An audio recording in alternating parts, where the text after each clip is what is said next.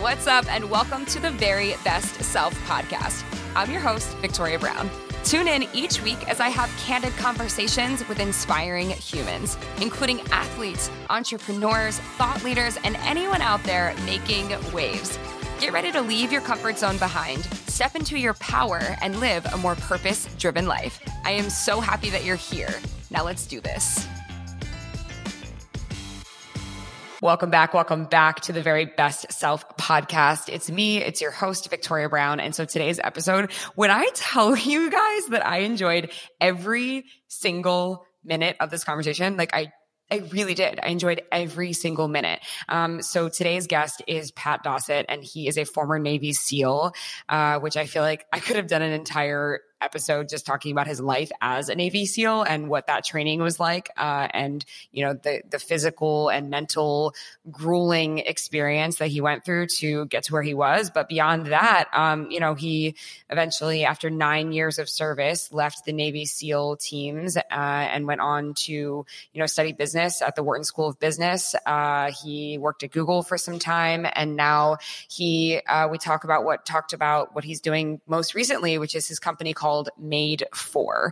So he is the co-founder of this company called Madefor, which are simple practices and principles that you can apply to your life to just basically do well, do good, live life better. And so there's a 10-month program that he created, and he co-founded this with Blake Mycoskie, who is the creator of Tom's Shoes.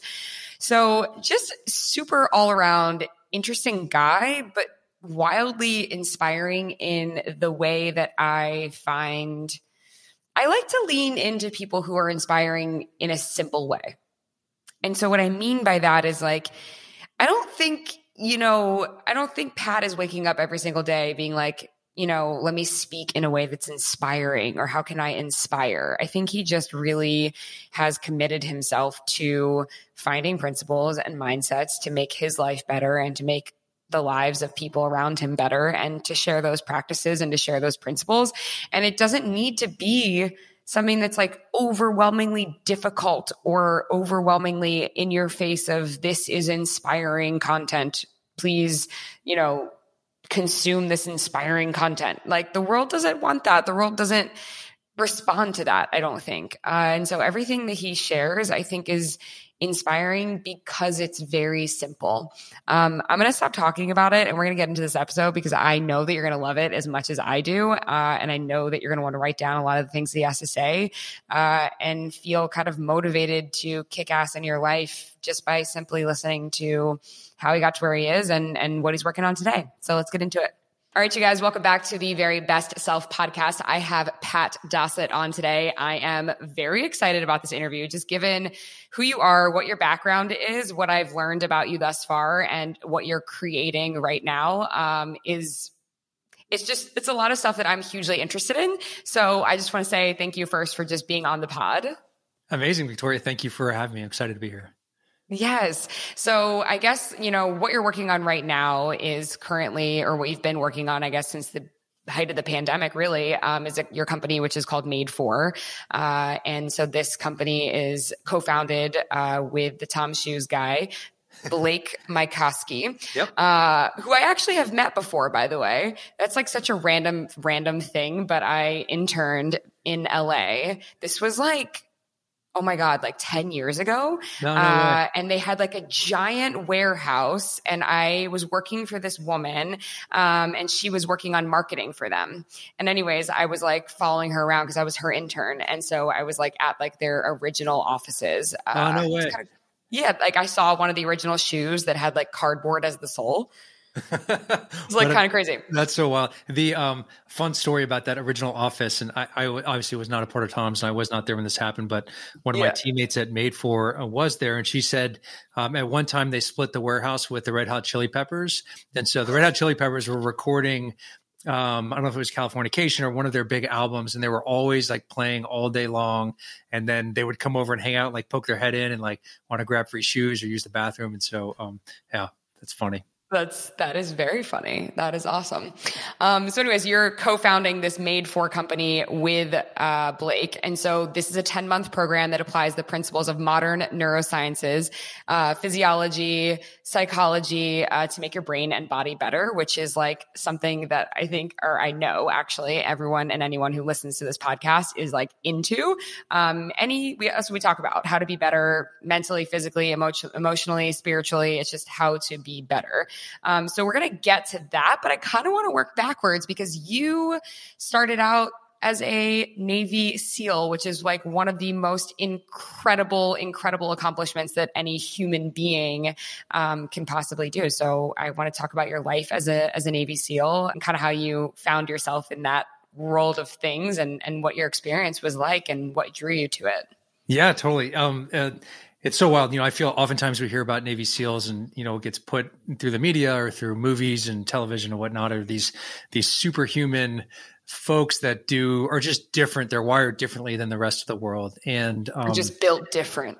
Yeah, just built different, like born different, built different, whatever it is. And, I'll be the first to say, I grew up, I was the husky kid. I was never really good at anything, but I read a book when I was in 7th grade about the SEAL teams. And for whatever reason, I just thought like, man, that sounds amazing. Sounds like such a fun, cool job to be a part of. And I think I would like to work on that. And so I was fortunate enough to get a slot to the Naval Academy for college.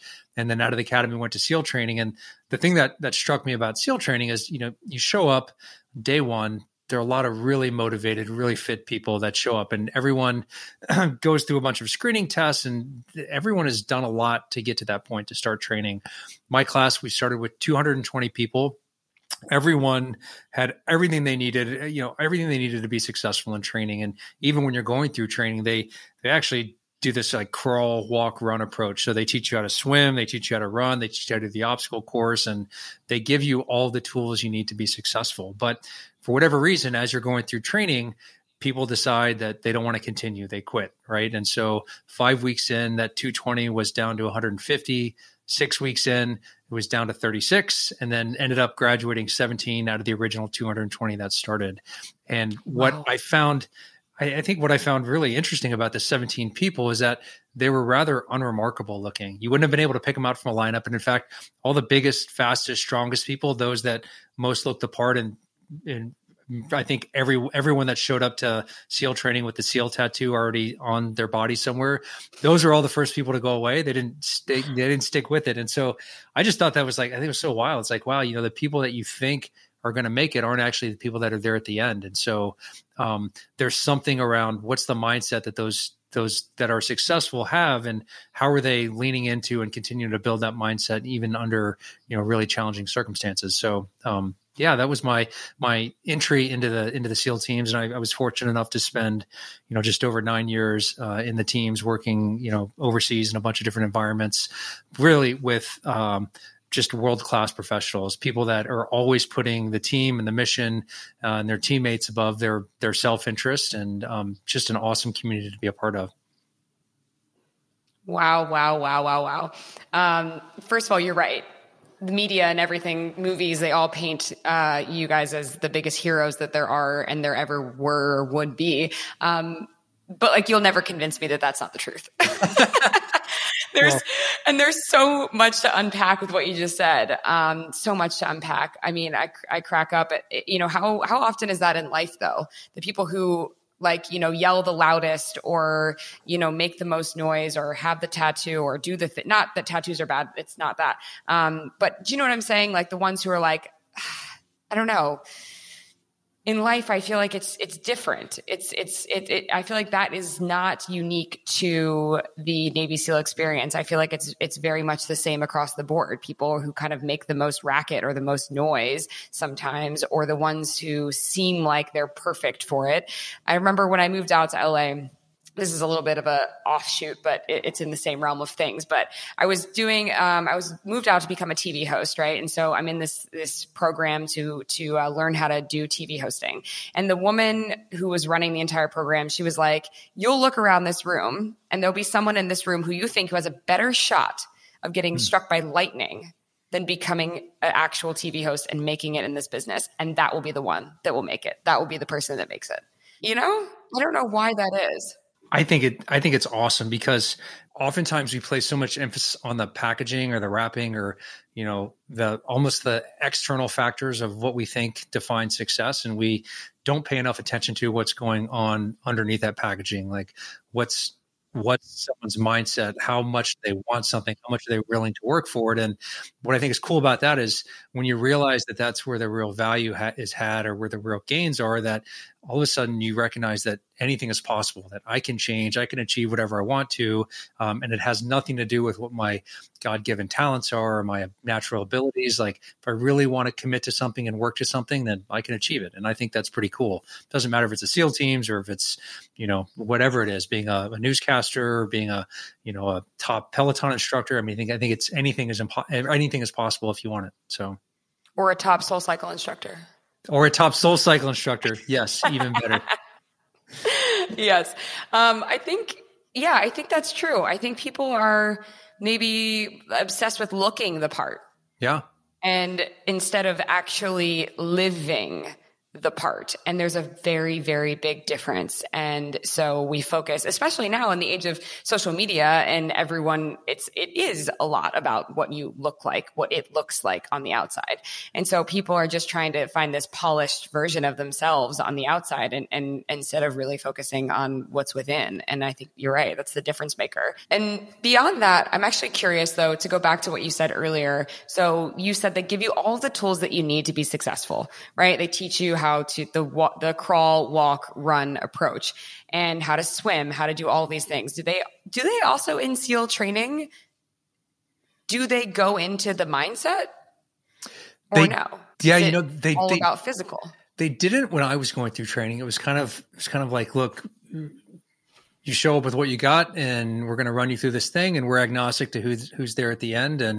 And it's always, 80 to 85% attrit. And they discover who has what it takes to make it through. I think now we do a much better job of preparing folks and talking about the mental game and what are some things and some mindsets you can leverage as you're going through and to handle the stress that you're gonna encounter. So I think they do a better job now preparing folks. But the funny thing is that even with the preparation, they're still seeing the same number of people quit. So like at the end, they're still getting to this core group of folks that for whatever reason has been able to figure out the mental game a little bit better than others. Yeah. And that's so interesting, right? Because just the mindset training in general has really just like taken off only recently. Yeah. I feel like, is it a conversation that's being widely had in every arena, in every, in business, in just literally everything. And so, athletes hiring mindset coaches and all, CEOs having mindset coaches and the training on leadership. But, so it seems like, with the Navy SEAL, you can teach all of that stuff, but there's a certain mindset that you're kind of born into through, how you're raised or, circumstances that are beyond you that you're just put into, that might be the difference maker. But now, there is so much more training that we can do. Did you ever read Angela Duckworth's book, Grit, by the way? I did. I actually took a course from Angela at Penn when I was going through grad school. And I'm obviously someone that is not naturally good at anything. I was a big fan of her research in determining that grit more than anything else is the number one determining factor for success. So I love her work and her research. I absolutely love and adore her work and her research as well. And that book, to anybody who's listening, if you have not read Grit by Angela Duckworth, absolutely unequivocally read that book. It was major. I loved it. But yeah, it's mindset once again, like developing and grit and cultivating grit is something that you can create within yourself. It doesn't have to be something that you are born with, right? Because as I was saying prior, it used to be that. It used to be you succeed based on, these factors that you can't even put your finger on that are all related to mindset. And those who have it, and those who don't. But now there are, trainings and things where you can develop and cultivate a mindset that can kind of set you up for success in your life as well, it's just, I don't know. That's why I do this podcast, because I'm hugely fascinated by the mind and the brain and the fact that we don't have to just take what we're given in this life. We can create every single one of us, we have the power to create whatever life we want to create if we're willing to work on our mindset and God, just believe in ourselves, you know?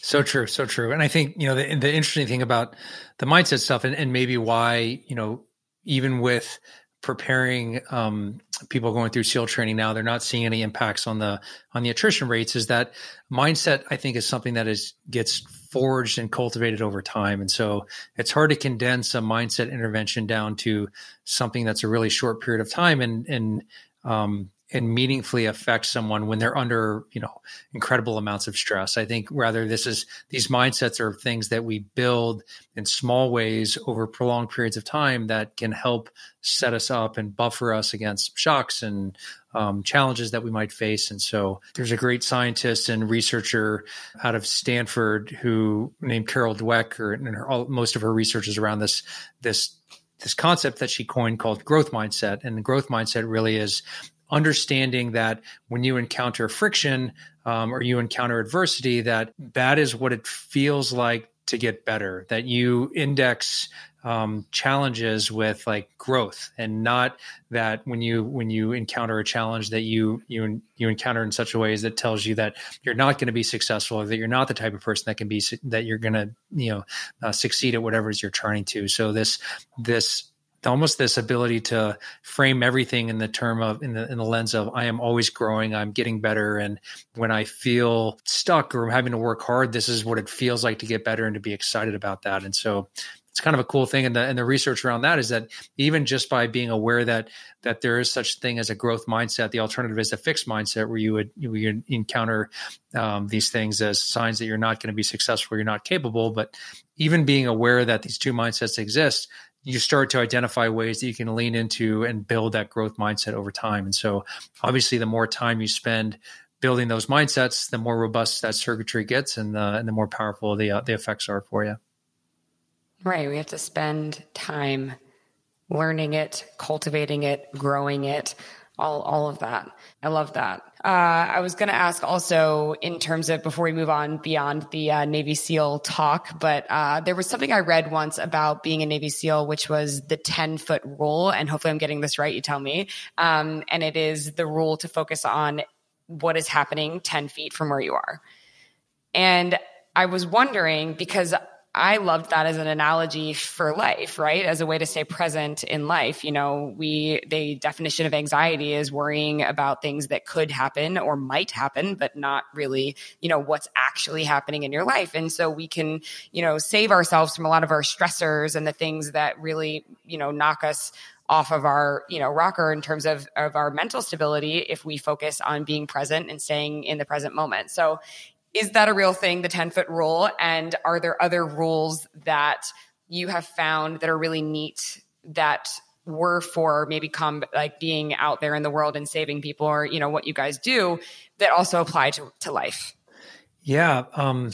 So I hadn't heard that. I haven't heard it framed that way before in the 10-foot rule, but I think there's some version of this that we certainly lean into and leverage. And the way that I like to talk about it is that when you recognize that you have the ability to move the horizon or the finish line to a place that feels not only inspires you to get into action, but also to a place where you feel confident and capable that you can get to, that's a really important thing. It's a superpower that we have, right? And so when you start something like Hell Week, where you're going to be awake for 5.5 days and you're going to be cold and wet, and it's this big crucible event going through SEAL training, when you start it and you try to think about the entire week, it's overwhelming, because in the first 5 minutes you're cold, you're already cold and tired and wet, and everyone starts kind of under the weather. And so you have to pull that horizon in much closer, and you can't think about the full week. You have to think about,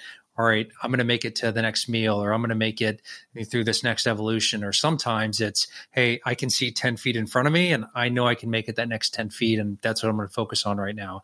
But knowing that you have the ability to move that, whatever that horizon, that finish line, out to a place that feels manageable to you is really, really important, because it allows you to basically handle whatever comes your way. And it doesn't matter if it's in training, if it's in combat, if it's at home under lockdown with kids and stress, like we always have this ability to move to a place or move that finish line to a place that feels manageable, that induces, a feeling of calm and certainty that we can get to where we need to go. So I think that's really, really important. Is that something they taught you, or just something you did on your own to get you through the training? Yeah, they didn't really teach us in any specific way other than training was a forcing function for that. Like you very quickly realize that, man, if I focus on the entirety of these events or the entirety of training, I'm never going to make it. I have to break it up into manageable chunks. And, oftentimes I think this idea of being present gets held up as like, this is the ideal state if we're present all the time and that's where we want to be. But the truth is that we can exist in the past. We can exist in the present. We can exist in the future. We can, look out towards something that is far off in the distance or something that's much closer in. And the fact that we have the ability to direct our attention across all of these different areas, I think gives us more tools to pull on and to lean into. So if I need to be inspired and maybe looking out at the mountaintop in front of me is the thing that like, oh, wow, I'm going to go climb this thing. Like that's inspiring. Like let's rally up and let's get fired up about that. And then at other times, maybe it's thinking about, well, look at all the progress that I've made and all the work that I've done and sit in that for a little bit. And let that be the thing that inspires you to say, okay, like let's finish strong and let's re-engage this. I think just that ability to toggle between states of mind and direct your attention, either zooming out or zooming in, is something that I think knowing you can do it and knowing that there is no one way, but you have to figure out what the right way is for you to handle whatever challenges you might be facing is important. I love that. Because that is so true. Everyone talks about that. Be present constantly. And I love breaking down the things that are like kind of trending, if you will. I love breaking those ideas down. And I have always been a huge, fan of looking backwards too, because I think when we do constantly look forward, because it is important, right, to set goals for yourself. But I think like the target sometimes does feel so incredibly far away. And then you automatically forget about everything you've ever accomplished before, every single obstacle you've faced, every challenge you've overcome. And so it makes it really hard to be proud of yourself. And I think it's really important to be proud of yourself. Yeah. And so moving that horizon, I think is great. So like if you're someone who, you're beginning your fitness journey, let's say, and maybe you want to get into running and you want to run a mile, don't focus on actually doing that per se. The first time you go out to and hit the pavement, it's like, okay, I'm going to run to the stop sign and then go out to that, wherever the stop sign is. And then the next day you're like, okay, I'm going to run to the stop sign or run to the stop sign or run to the stop sign. And then eventually you're going to reach that stop sign and you're like, I think I could keep going. And like, you're just going to keep, continuing to move that needle forward. But I think that's a great way to look at it is, don't let your target always be something that's so, so incredibly far in the distance, because it doesn't give you a lot of room to feel good about yourself today. Yeah. Yeah. So as you move towards it. Such a good point that, especially for high performers or high achievers, they are always focused on bigger, faster, better, stronger, like whatever the next thing is. And you never, it's sometimes you can fall into a trap where you actually don't sit and take time to recognize the wins and to recognize all the great stuff that you've done and to like really savor and celebrate. And I think that's important because in doing so, it helps you build even greater positive momentum. And that momentum can be a really powerful force to carry you through days when things don't go well, or you get knocked off course, or I always like to say life gets a vote, and like there's only so many things that we can control. And so making sure you're taking time to celebrate those wins and to check in with, all the great stuff that you're doing and the progress you're making, I think is incredibly important. Something that I know I could do a better job of. And a lot of people that I work with, I think it's something that we could all benefit from. Yeah. Celebrating your wins, celebrating your W's all the time.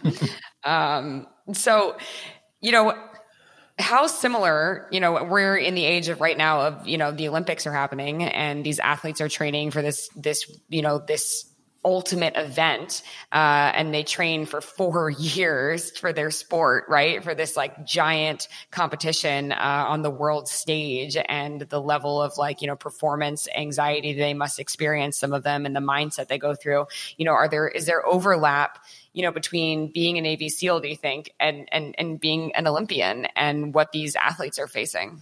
I think 100%. I mean, I would say the stakes are maybe a little bit different. One is life and death. And the other is not. But I would say at an individual level, they probably both feel very much the same way, right? And so, if you've trained for 4 years or you've spent your whole life trying to make it to this event or make it into the Olympics, and you're going to be judged in your performance in one take or one run down a mountain, then that's a ton of pressure. And if you're not able to perform, then it's going to feel very much like death to you, or the stress associated with it would not be unlike what you might feel in combat, I would say. And so, I think there's a lot of parallels there, and it's been interesting to watch this Olympics. We've seen a number of athletes that really had really high expectations that maybe didn't meet those expectations, whether they were personal expectations or those placed upon them by the global community. And it just makes you realize, like, look, these people are humans too.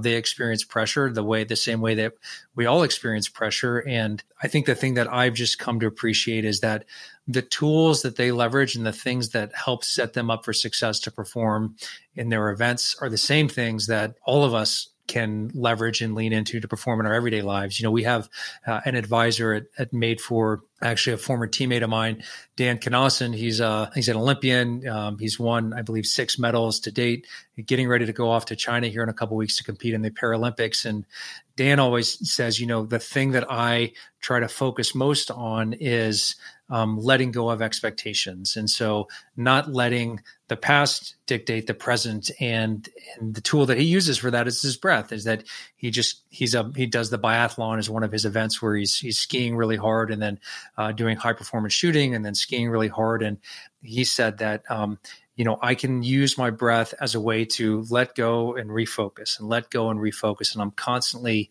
existing in that headspace and playing that game. And it's really worked for him. And it's funny, when I talked to him a week ago, I was like, how are you feeling going to these Olympics? And he's like, honestly, he's like, for me, it's not about the medals. He's like, I have zero expectations for myself. He said, I just want to give it, I want to do the best that I can. And then everything else is what it is. And so I think it's a great, it's obviously a great mindset for him to not feel the pressure of performing in the Olympics, but it's probably a great mindset that we can all benefit from and leverage, is this idea of maybe letting go of expectations, but just trying to identify these ways that we can show up and perform better in our own lives. So, man, I got to figure out how to let go of expectations. I need a lesson on that for sure. Man, that's a hard one for me. That's a really hard one. Cause I think cause I'm a dreamer. Yeah. So it's hard for me to just say, I'm just going to show up and do my very best. And then whatever comes. But me, I'm just like, man, I'm like, well, but if this works out, then X, Y, and Z could happen. And then all this could happen. And my brain is going in like a million miles, a minute in a positive way. Right. Yeah. Of like, cause I'm like a hyper positive person. I really, really am. I've kind of always been this way. And so, and I'm a life coach as well. So I train my clients and also in my Soul Cycle class all the time, I always will say, why is it that human beings will naturally go to the worst case scenario? I'm like, don't do that to yourself. Mm-hmm. Why, if you're going to, future trip and you're going to dream about the future, why don't you go someplace that's really awesome? Why don't you think about all the things that could go right, and how it could turn out and work out in your favor, and think about all the things that you're doing well. Yeah. And so I really lean into positivity in that way, but I also think it's a double-edged sword because, then if it doesn't work out, my expectations are set so high because I just dream of all the things that could happen in a good way. Well, I think look, their expectations have a role to play. And I think the best thing that anyone can do is just figure out, is something helping you or is it hurting you? Is it helping you, bring you closer towards what you care most about, or is it taking you away from that? And so if your expectations inspire you to act and inspire you to perform, and they're a source of, energy and positivity for you, then that's amazing. But if you find at some point that expectations are actually holding you back or limiting your performance, then maybe it's time to kind of to relook at that. And the research around performing and pressure is really interesting. And we have this sense that, or we have this idea that There are some people that are just really good at performing under pressure. They're clutch and they just handle pressure better than others. But the research shows that pressure always impairs performance. Doesn't matter who you are. It doesn't matter what the event is. But if you're feeling pressure for whatever reason, it is going to limit your performance. Now, some people have developed practices and tools to not feel pressure. But again, if you're feeling pressure and if your expectations are imparting pressure upon you, guaranteed it is impacting your performance in a way that maybe isn't serving you best. So. Interesting. I heard recently, and I wonder what your thoughts are on this, in terms of like the pressure that we feel, it's also, something we can do, a tool to put in your toolbox rather, is like relabeling what you feel. Yeah. Someone told me that when you feel excited and when you feel nervous and scared about something, those are actually the same exact feelings. We just label them differently. Yeah. And so if you can say when you're really, really nervous about like a job interview or something you need to perform well at or want to perform well at, you can say, like replace the label for that and be like, no, I'm not nervous. I'm just really, really excited. Yeah. And so I thought that was really interesting. Yeah. I don't know if you've ever heard that before. Yeah, it's so true. I've got a former professor and friend, Adam Grant, who talks about this. But some people get the butterflies before they're giving us a speech, and you can interpret that. I mean, your body is reacting as a physiological response, and you can interpret that one of two ways. One is that like, I'm nervous, I'm not going to do well, like things are going to go bad. That's one way to interpret it. The other way to interpret it is like, oh wow, my body is actually priming me to perform. Like it is giving me the energy that I need. It's getting me focused. It's like this excitement that I'm feeling is actually fuel to help me perform at my best. And how you choose to interpret that physiological response can in large part dictate how you experience the event and the pressure that you feel and ultimately how you perform. So yeah, I'm really glad you called that out. It's an important point. Yeah. Just label it differently. Tell yourself, you're excited. Yeah. Well, and I think the truth of it is like, you can't fake your way through any of this, right? You genuinely have to feel this. And so it's not enough to, you take something like gratitude, and I know gratitude is in vogue and everyone talks about it. And like, it's not enough to just write out 3 things that you're grateful for every night, and to go through the motions and expect that you're going to get anything from that practice. You actually have to feel and evoke the sensation of what does it mean to be grateful for something? Like, how can I, cultivate this, this mindset where I'm actually feeling and savoring into these things that I'm thankful for. And if the degree that you feel that and actually feel connected to what you're writing, that's where the power is. And that's where, you're going to see the benefits. And so we can't go through these motions in whatever we do, whether it's, labeling a bodily sensation or it's going through gratitude or, whatever the thing may be. You actually have to, it has to feel real to you and genuine to you. You can't fake your way through it. That is true. Cause I do write 3 things I'm grateful for every day as part of my journaling process. That's what I begin with, but cultivating just feeling it. Okay. Mm-hmm. I like that. I dig that. I think I knew that, but I wasn't really considering it because I do rush through it some days, I'm like, yeah, I'm grateful that, my dog, I walked my dog today. You know what I mean? I just rushed through it instead of like actually feeling the bodily sensations of like what it is to be grateful. And that's, and feeling that inside just, attracts more of it. So it's interesting. All right. So Navy SEAL to then you transition out of being a Navy SEAL, left the SEAL team and went to business school, very reputable school as well. So, what did you study in school? And then, what made this shift and transition? What was that like for you? And then we'll obviously get into Madefor, and I want to talk about all that is and what it encompasses. Yeah. Well, I would say leaving the teams is one of the hardest decisions I've ever had to make. I love that community. And I for all intents and purposes, grew up my entire adult life. I'd grown up in the military. And so it was a hard thing to walk away from. But I recognized at some point that I love jumping and diving and shooting and blowing things up and traveling around and all the the bright, shiny things about being a SEAL. But what I loved most was working with a small group of committed people on really hard mission sets to create positive outsized effects. So with a small group of committed people, can we make a big positive difference in the world? And I got that in spades in the SEAL teams. And I started to realize that I didn't have to be in the military in order to do that, that I could, change out my tool set, maybe go to business school, acquire some new skills, some new tools, but ultimately come back together with a small group of people and work on a mission that I cared about and make a big positive difference. And so that was my focus going in. I studied entrepreneurial management and finance, and really just learned a little bit about what the business world was all about. It was completely foreign to me. But what was interesting about that experience is one of the classes that I took was actually an undergraduate class that I audited, taught by Angela Duckworth, and her course was so come full circle. Her course was an introduction to the field of positive psychology. And I'm not someone that's into like soft guru type things, but I thought this course sounded interesting, and I knew I was familiar with Angela's work. And so I wanted to check it out. And what she talked about, and this is a field that's really been championed and built out of the University of Pennsylvania and under Dr. Martin Seligman, was this idea that in any intervention, be it physical health or mental health or behavioral health, there are really two sides to the equation. One side is we can focus on harm reduction, bad behaviors, minimizing, downside risks. So what are the things that we have to stop doing, or what are the diseases that we can treat?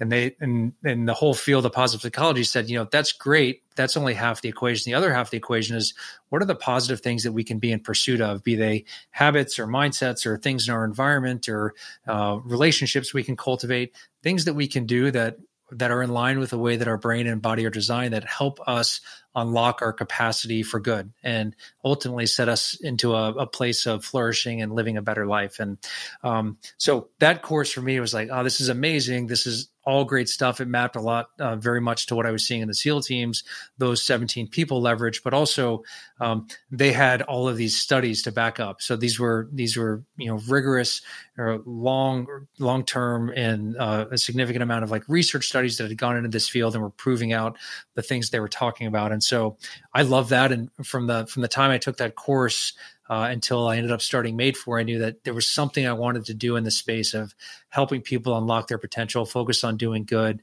growing the good inside themselves, and ultimately growing the good in the world. And so that eventually led to what became Madefor. I have to say, this is a common theme I feel like I find, and I talk about a lot, on my podcast, is people, they work so hard to reach some sort of pinnacle of success that they deem, the top of their mountain, whatever it may be for people. And when they get there, a lot of times I think people think they're meant to just stay there, and what I realize is like, okay, if everything changed, or maybe you find burnout in the thing that you're in, or you want to do something different, like think about all the things that you love about what you do and extract those things from what you do. And then ask yourself, how can you create something else that you love just as much? Because the answer is you actually definitely 100% can. We all can. And I'm such a big believer in that because, I've talked about it so much on this podcast, but, the things that I knew should be true about myself, I never knew that they would come in the vessel of, a stationary bike. And so that's the vessel that I've leaned on for the last almost 10 years now. But is that the only mode in which I can feel like I'm living my life with purpose and on purpose and doing things that make me feel like me and make me feel alive? Like, no, of course not. There's so many different avenues that I can pursue, and we all can pursue that really ignite who we are and ignite the things that we love about ourselves and the things that we love to share with the world. And so I think I just really always love touching on that topic because people just, I think a lot of times they reach some sort of, coveted success or something that they always dreamt of. And then they hang out there for a while and then they somehow feel burnt out or find unhappiness, or they feel like it might be time to transition, but they're like, well, what do I do now? So I think it's just important to really get quiet with yourself and extract what it is that you love about what you do. And then ask yourself, like, where can those characteristics and those things fit elsewhere? Yeah, I just think it's such a great point. That thinking about what are the through lines that are that are meaningful to you and that inspire you, and what are all the different ways that can come to life? Because it's definitely not just on a bike. It's not in the military uniform. It's not in whatever. It can be in a lot of different ways. And I think the other part of this is that life isn't lived on the mountaintop. Life is lived in the climb and in the journey, right? And so the majority of our life, 99.99% of our life, is not standing on some pinnacle or standing at the end of some race or standing at some completion point. It's everything in between those finish lines. And so I always talk to folks and tell them, look, like the goal is to make the destination the journey. Can you make that final end state of where you think happiness is, and instead of making it be something that you're working to achieve, make that part of your everyday journey and how you're moving through life. And if you can do that, the destinations take care of themselves, and they can come in a bunch of different forms. And so I think it's a really important point you're touching on. Yeah. Wildly important. I mean, Blake, your co-founder, is a great example of that. I mean, the guy created Tom's Shoes, which was kind of one of the first companies that really pioneered this give back, right, component to a brand, to a mission, to a company, where they were not just all profit. They were like, we're going to, every pair of shoes you buy, we're going to give one to a child in need. That really hadn't been done on a large, it kind of hadn't really been done on a large scale the way they did it. And then now, you guys are doing Madefor. So let's talk about Madefor. Let's talk about it. Yeah. Well, I think it's such a great segue going from Tom's to Madefor, because I think, Blake is largely considered the founder or the champion of social entrepreneurship. He's the person that inspired so many others. He showed that this is a real business model and that people can do well and do good at the same time. And so the through line for him wasn't, hey, I've got to sell shoes for the rest of my life in order to do this. The through line was, how can I make business a force for good? And he wanted to prove that out in as many ways as possible throughout his entire life. And so I think Madefor is very much a continuation of that.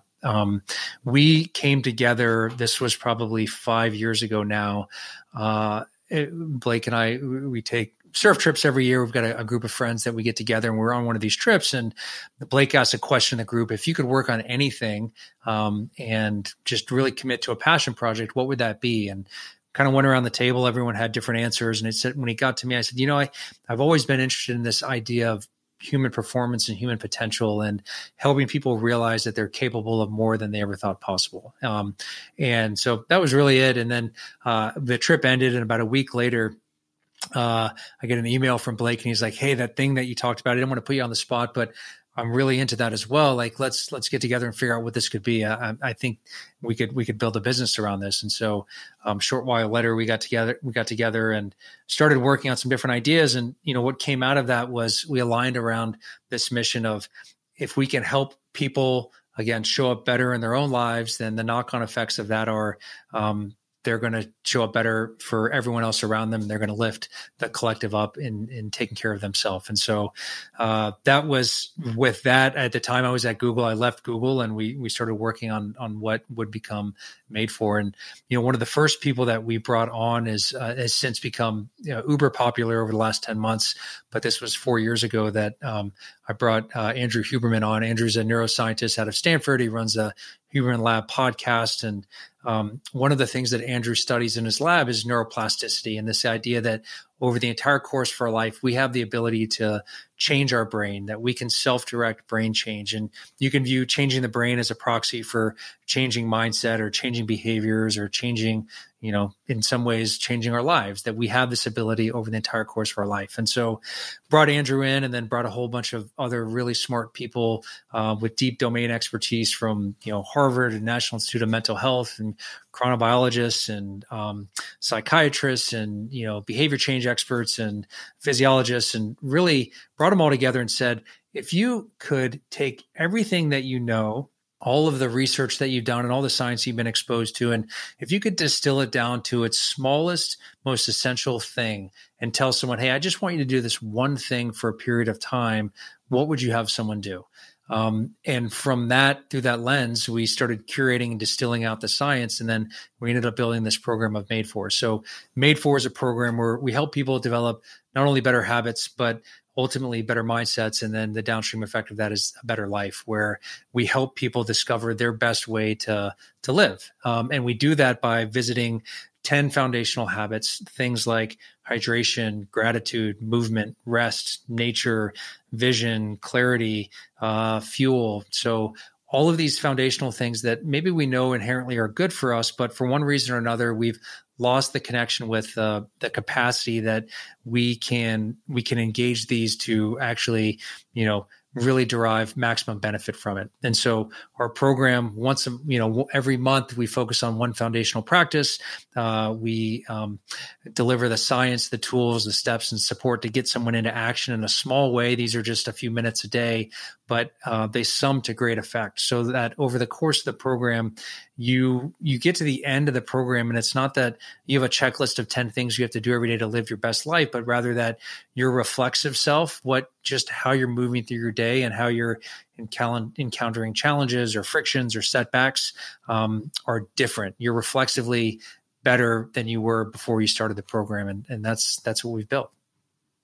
Wow. So that's like rewiring your brain, rewiring how you move through each day, beginning with small practices. That's it. It's the smallest of steps. So we're very, very prescriptive around how we direct your attention and effort around these small moments of time, using these foundational practices. But the way that you engage the program and the results of it are that your brain changes, your body changes, your habits change, your life changes, and you just feel more capable, more confident, and more inspired to show up. And it's been awesome to see. We've been at this for a couple of years now. We spent about a year developing the program, a year in beta, and for the last 2 years, we've been serving the general public. And we've worked with about just over 10,000 members to date.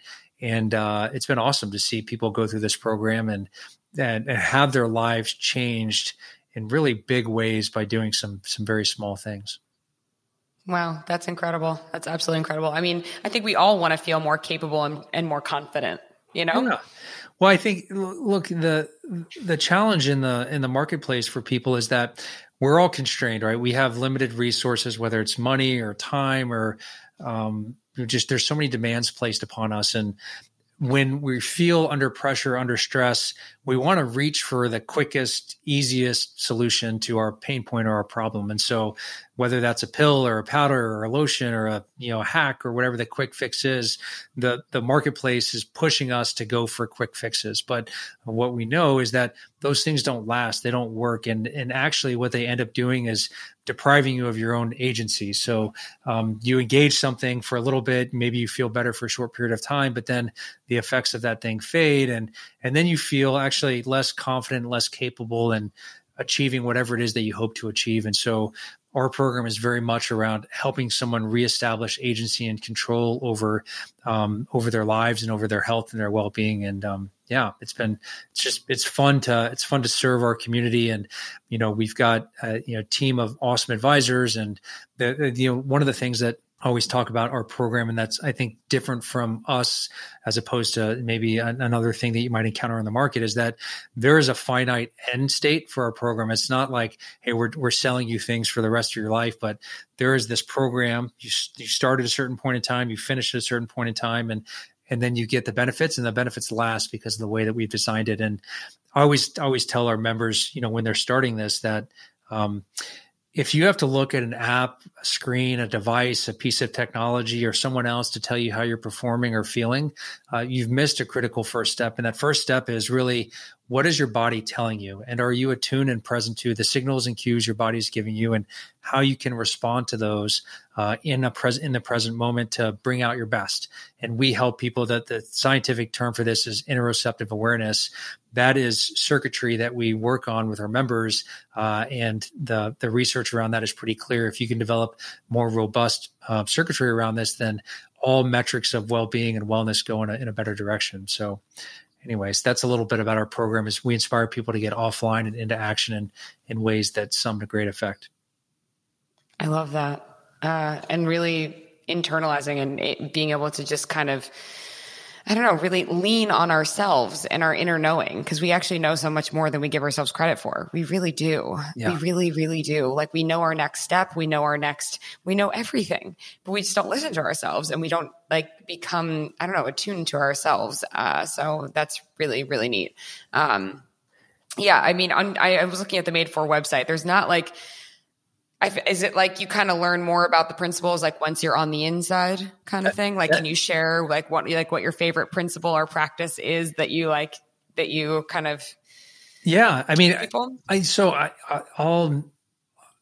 talk about, so we start everyone with hydration. And I think the thing that always surprises people about this month is this is something that most of us come into this like, all right, we drink water. Like, I got it. I don't need someone to tell me to drink more water. No, I'm terrible at drinking water. So please, I'm really, really, really bad at it. So let's talk about it really quickly. So there's a couple of interesting things when it comes to hydration. One is that at a very low deficit, 1 to 2% of our total body water, sometimes, and especially as we age, that deficit, exists before we actually get triggers for thirst, where we say, I need to drink some water, right? And so you can exist in a state of chronic dehydration very easily. And especially as you get older, it's very easy to fall into that state. But in an order of 1 to 2%, you actually have very real physical and cognitive impairments to your performance. And so you might not even realize that, you're facing these headwinds or that you're impaired in any way, but that those small impairments over time maybe put you in a place where you lose agency, where in the afternoon, instead of doing one thing, you do something else because you feel like this is the way to overcome that afternoon fatigue, or you feel like, hey, I need a pill to take care of this headache, or I need a coffee, or I need whatever the thing is. You've lost a little bit of your capacity to perform at your best just because you're not witting and aware to what's going on with your hydration levels. And so we use hydration really as an entry point to the overall program and methodology of our approach, which is very much focused on these small steps over time. And we use this framework that Andrew's developed of attention, reward, reinforcement. So we direct your attention onto a small thing that you do. We create some awareness around the beneficial effects of that small thing. So in this case, it's drinking hydration or drinking water, and how you feel better and how it's impacting your energy levels and maybe your hunger levels, or, it has a lot of knock-on effects and impacts. And then reinforcement. So at the end of every day, we ask our members to write a small little reflection around how they felt that day. And so for those of you that are listening, you can't see this, but we have these every month. We have a tool that goes along with the challenge. And so we have this water bottle with these beads.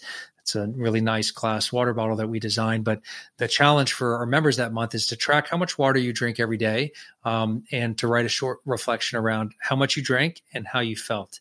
And so 2 things happen there. One is we don't tell you how much to drink because hydration requirements are unique to the individual. So it's not 8 cups of water or 100 ounces or whatever. Like, throw all of those things out of the window. What we want you to focus on is how much are you drinking and how are you feeling? Again, tuning back into what signals is your body telling you, and how can you respond in a way that makes your body feel better. So what we hear from people at the end of this month is not only are a lot of people drinking more water, and it's just coming naturally and easily. And even people that had an aversion to water or thought that they drank a lot of water find that they're drinking more water. And they're feeling the beneficial effects of that. But 2, when you start to pay attention to a small thing you do every day and understand how it's affecting you, your awareness to the other small ways that you're directing your attention and effort across the day also get amplified. So members come through the end of that first month and they're like, wow, actually, now I was more attuned to when I came home from work and I was with my kids. I was more present with my kids, or I was more attuned to what I was eating, or I was more attuned to that my body really just needed to get up and move, and I was too stationary throughout the day. And so there's some really interesting knock-on effects that we build on through the course of the program. So that's an example of 1 month.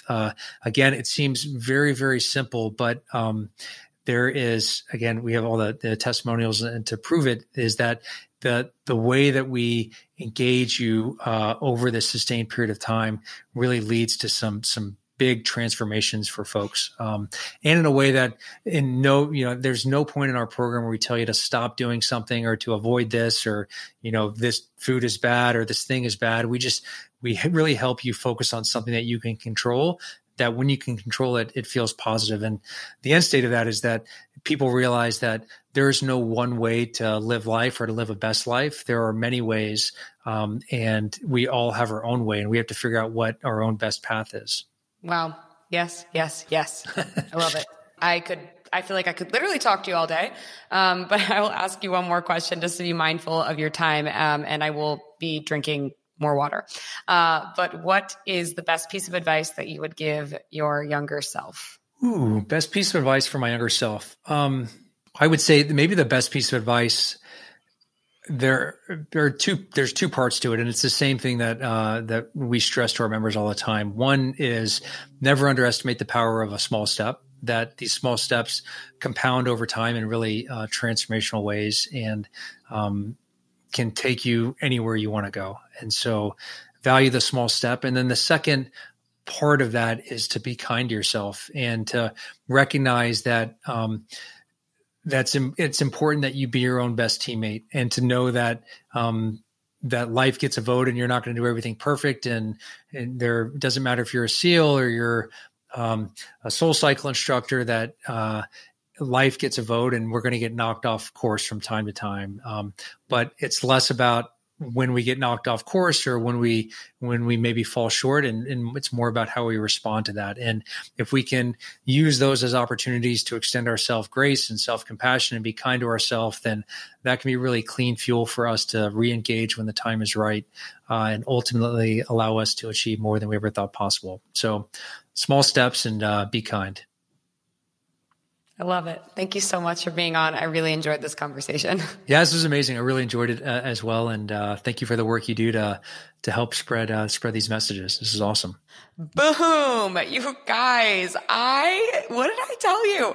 I told you this episode, I feel like, is one that I'm going to listen to over and over and over again. Like, I'm just going to come back to it. And in the intro of this podcast episode, I feel like I talked about what I loved most about this episode, and what I loved most was truly the simplicity in everything that he talks about, right? Like, I'm wildly drawn to simplicity.